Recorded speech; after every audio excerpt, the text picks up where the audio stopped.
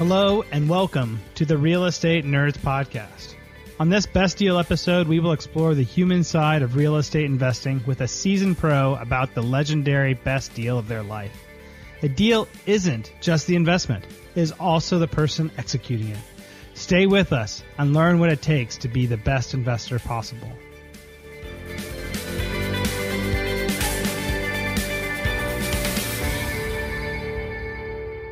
Hi, and welcome to the Real Estate Nerds Podcast. I'm your host, Scott Royal Smith, the owner of Royal Legal Solutions, your one-stop shop for everything real estate investors need, including tax, business, asset protection, legal, you name it, we do it.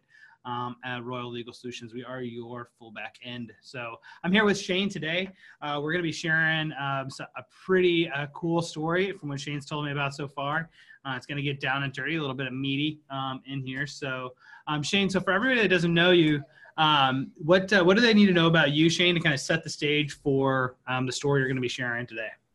Yeah, absolutely, Scott. Thanks for having me, and look forward to sharing the story with the audience. So I'm Shane Connor, Red Rock Capital Group, and in relation kind of to today's story, you know, I started as a limited partner investor in the syndication space a couple years ago. Today, I'm actually more on the kind of capital raising and syndication active side of the deals. But still do some LP activity as well, and always like to relate to both sides of the fence. So I think I have a good story here. That's awesome, Shane. So when you're talking about this story, are we talking about a best deal or a worst deal today? Fortunately, it'd be the best deal so far. Oh, awesome. Okay, good. Well, always nice to have these come into play. So walk us through it. Like, what does this deal look like, you know, or tell me actually, like, what's going on before you get into this deal? Like, what does life look like? What does business look like? So it's really interesting because, you know, ironically, it's the best deal, and it was also my very first deal. So fortunately, I started off with a very good one. So before, you know, how I got into really this business to begin with, a lot of people maybe that are listening could relate. You know, I was a busy sales professional, you know, working a very demanding staffing and recruiting job where I was managing a couple offices. Long story short, I had upside, no cap on my commission. So I was having a really good few years, and I was looking for somewhere to invest outside of my stocks, 401k, you know, mutual funds, et cetera. After, you know, a lot of research, bigger pockets, et cetera, you know, ended up learning a lot about the syndication space and got in touch with somebody who was putting together a deal out in Dallas. Was supposed to be a 300 plus unit, you know, value add Class B opportunity. And so that's kind of what led me into syndication space and ultimately what was this first deal. Very cool, man. Well, when you started getting this deal, like, when was your first inclination that, hey, this is going to be a great deal that I should pursue? So, you know, that's kind of the interesting because you don't know what you don't know. So obviously looking back on it, I really didn't know much. I did a lot of my own research. You know, I understood the numbers as kind of a finance guy. My background is finance undergrad. So, you know, the actual underwriting and things like that made sense. I was more trying to wrap my head around, you know, investing in a structure I've never seen and with essentially people I've never met. You know, those two things I think are definitely a big hurdle for first-time passive investors. It's, you know, kind of like, okay, you put 25 or 50 grand in with a couple of people you met on the internet, right? That's maybe what your parents might say, or definitely what my dad said. So I did a lot of time researching the team that I could find, you know, information on, any references that might have been available, other people that have invested in the deal. So I guess going into it, there wasn't as much, you know, the deal made sense to me. It wasn't that complicated. It was more me wrapping my head around just this type of investing. And what made it difficult when you were considering that type of investing to get the familiarity with it, to know that that's what you wanted to do? Yeah, I think, you know, at the end of the day, you can do all the research and, you know, if you're not finding anything very bad, you might not be finding anything very good when you search around, right? It's just kind of still an unknown, and there's a trust factor there. And I trust basically the syndicator who was bringing me into the deal. I built enough, at least initial report there. And that's something I take very seriously now when I'm talking to passive first-time investors is building that kind of trust and credibility, because I remember what it was like to kind of have that unknown. But at the end of the day, you can't win on the sideline. So you have to feel comfortable that you've done your research up to your comfort level, and then ultimately you got to pull the trigger. And when you're looking to pull the trigger on that, and a lot of it's based around trust, how do you weigh, the personal relationship and the emotional side with like the intellectual and analytical side of when you're looking at a deal? Yeah, I think, I think it's so different for each person, right? I mean, I've got physician investors that are, are very analytical minded, and they'll spend majority of their time on that side of it. And I'll feel like sometimes a smaller part on the relationship piece. And then you've got other people who are maybe more like me that, not that I'm not analyzing the deal. I'm definitely taking that part serious, but the relationship side of it, the trust side of it, the gut, just that gut feeling. I personally weigh a lot more on that, and I know other investors do as well. So again, it's no rhyme, right or wrong way for each investor. I just think each person's going to have their own way of looking at it. Oh, cool, man. And when you see like these types of best deals, is there like a formula that you would say that like makes up that this is what makes like a deal that's like this, like good time and time again? Well, I think the reason I kind of highlighted this one was because ultimately, so it was a value add opportunity, and they ended up, in 15 months executing on the value add and refinancing the debt. So there was a monthly preferred distribution, and then in 15 months, there was a refinance on the property, and there was a 40% return of capital. So within 15 months of investing, essentially 50% of that, principal was already back in my account. So, I think just knowing ahead of time, what the timeline looks like, for a potential refinance, how heavy of a lift is the value add, how reasonably quickly can that be done? All of those things, were pretty evident there. And I had good, again, not knowing what I didn't know because it was my first deal, but I had a good understanding of that. Okay, a lot of this money should be coming back to me, probably in the first 24 or so months. Luckily for me, it was a little bit sooner.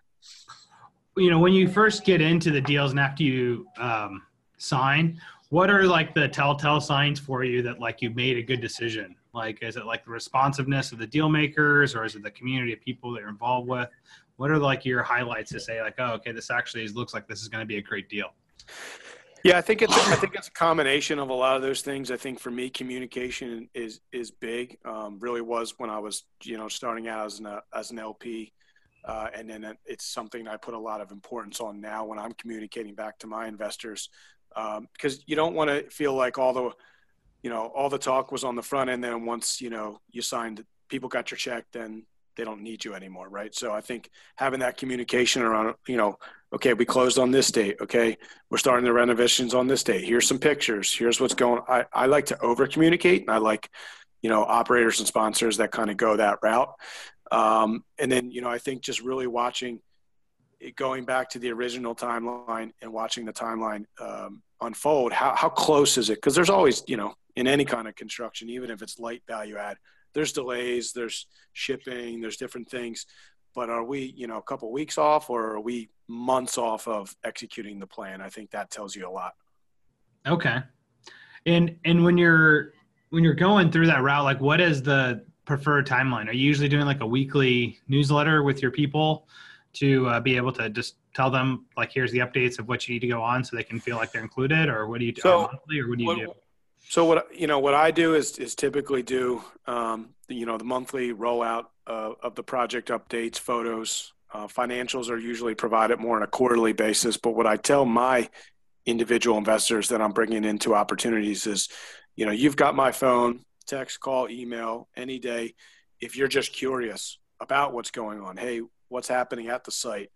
What is the current level of activity? And I can get that information on a one-off basis. Because again, back to my example of different, investors, I've got some investors like busy physicians that, yeah, hey, as long as the distribution's there, I don't really care what's going on. And I've got others that are maybe more wanting to get into the space themselves, or just really interested, and they like to know on a more consistent basis kind of things happening at the ground level. So I try to tailor the experience to each investor if I can. Okay. Where do you see that people will like do it wrong with how they work with their investors, and that would say like, hey, that's some like they're really not given the type of connection and relationship that they should be, and if they did these things differently, this is how they would improve it? That's a good question. I mean, I guess I can't speak from too much direct experience because, even when I was on the passive side, I worked with some good people. But I think what I would say is maybe I think sometimes people forget what it's like to be on the other side of the fence. And that's why I really encourage anybody who has aspirations to get more on the active side of this business to do a couple deals as an LP. So once you're actually raising equity and putting deals together, you understand kind of the mindset that they're going through. I think, sometimes people might forget just some of the scariness that an investor might be going through, or the, access to liquidity and just different things that sometimes we forget as we get further on in this business that are common hurdles for investors when they're first getting started. Very cool. So it sounds like, you got a great deal here. It's a great deal because you're seeing the distributions. You're seeing that the money's going to come back to you here relatively soon, in terms of a full timeline of the investment. When do you look at like repeating that? Like, after you get through one deal, is there a way that you typically look at like when you're going to get back into another deal with that same person? So to, basically, close the circle on, again, why this was such a great opportunity is because, I talk a lot to investors about kind of snowballing your cash flow and how you can really start small in investing, whether active or passive, and really grow that snowball into a much larger portfolio. So when that 15-month time frame came up and there was a 40% return of principal, I essentially then only needed to take a smaller amount of, let's call it new capital, out of a savings account or wherever I had it to meet the minimum on another deal that was on my desk.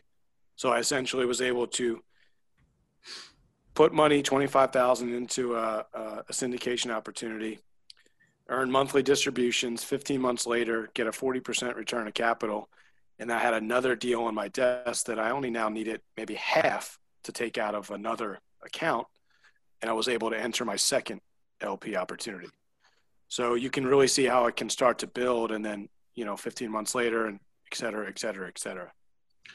How much capital do you think people really should be having before they start to look to get into their first deal? Like, what's the full capital stack, and what's the commitment into the first deal that you would recommend? Yeah, so most deals you're going to see 50,000 minimum. We still have some opportunity here and there for $25,000 minimums. I personally, deferred buying a house. So I knew that I was going to get married, and my wife, that was really important. Us kind of, putting some anchors in.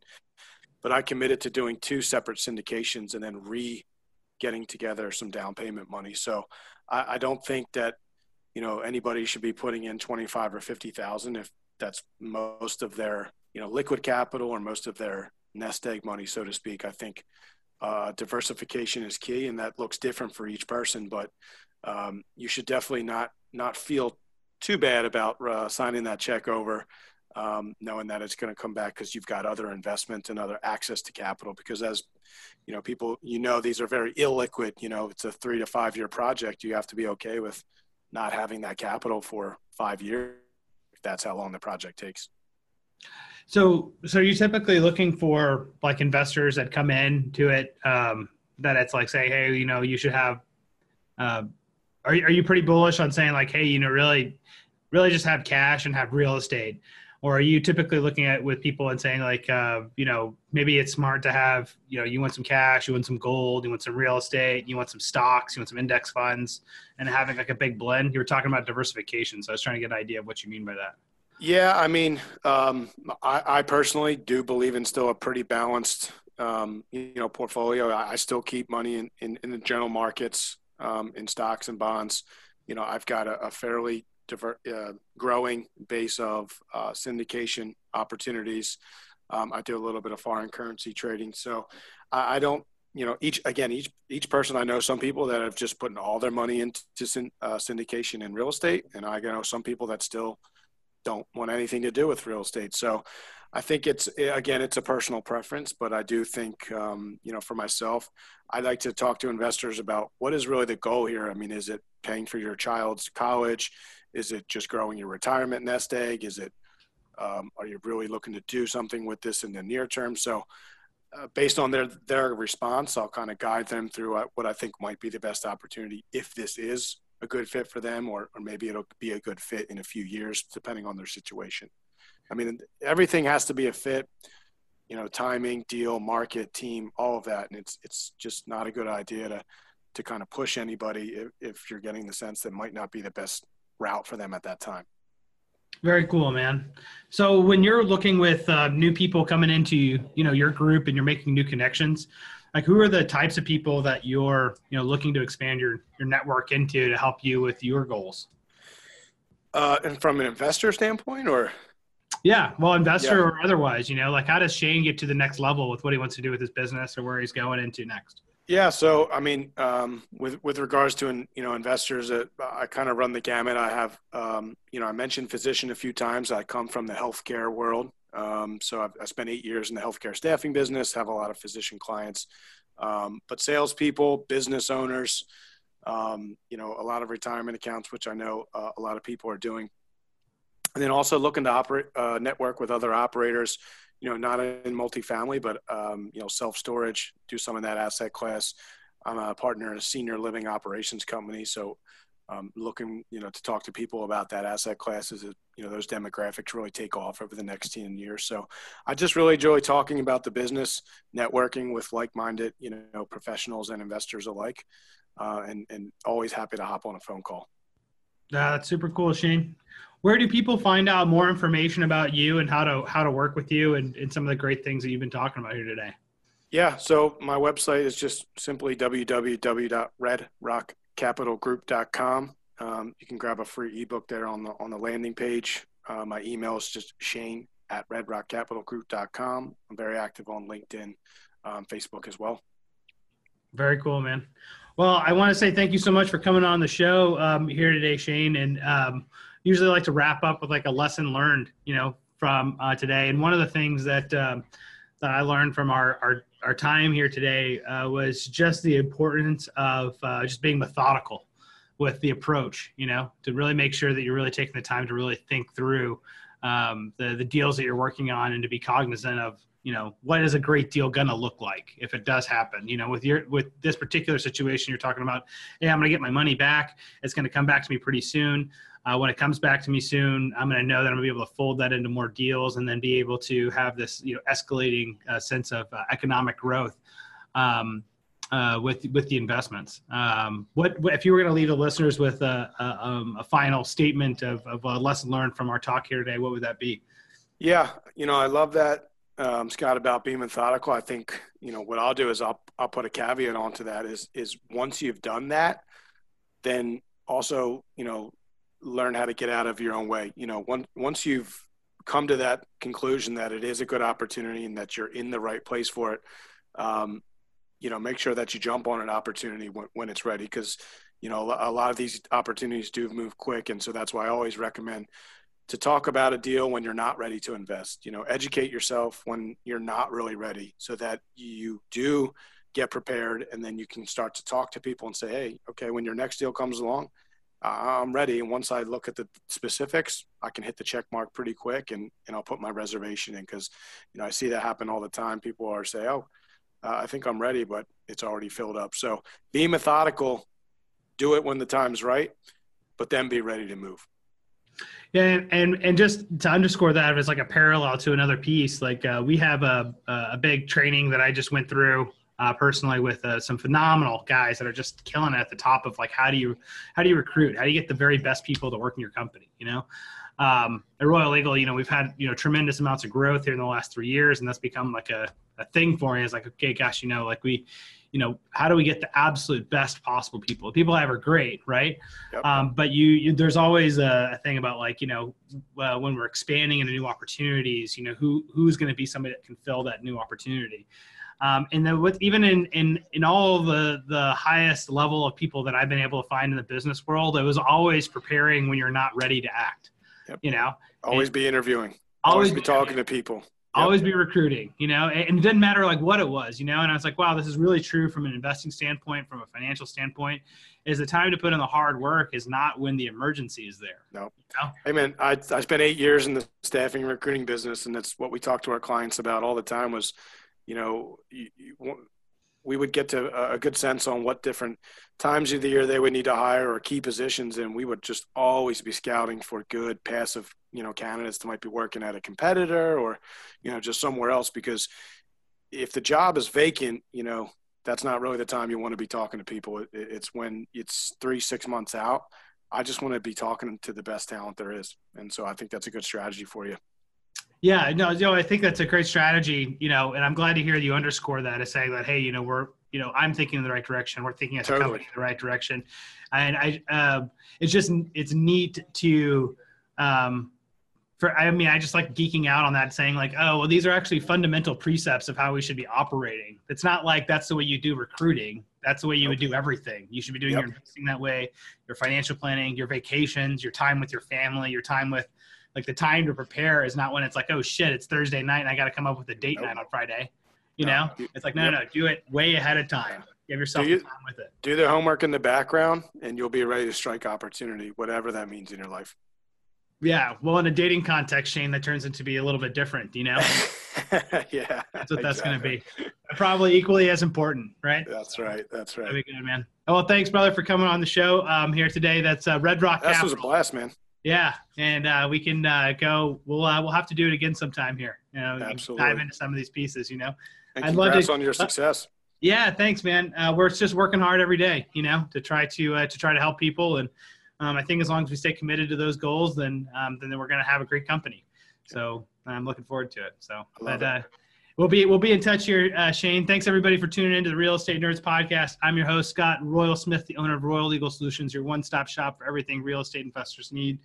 If you're working with Shane, you're a physician. You are the person that we help extremely with every part of your life, because we're able to you're able to outsource everything to us, everything from your taxes to your asset protection to how to own your assets anonymously to how to have tax savings that goes along with your investing, syndication or holding hard assets or otherwise. We help clients all over the country. So no matter who you are, what you're doing, I can guarantee you that we are the company that's going to be able to help you take you to the next level. So thank you guys so much for tuning in. Grab more information about us at royallegalsolutions.com, and our top 10 things you need to know to protect your assets. Generally applies to real estate investors, business owners, physicians, etc. So thanks, guys. Thanks, Shane. Have a great week. Be in touch soon. That's all for this Best Deal episode, and I'm your host, Scott Royal Smith, with the Real Estate Nerds podcast. When investments go good, they can go great. Your legendary best deal could be your next one, so keep at it. Thank you for joining us, and if you enjoyed the show, leave a review to help clue in those sleeping masses for what they need to know and what we all need reminders of. Do your good deed for the day, and I'll see you again soon.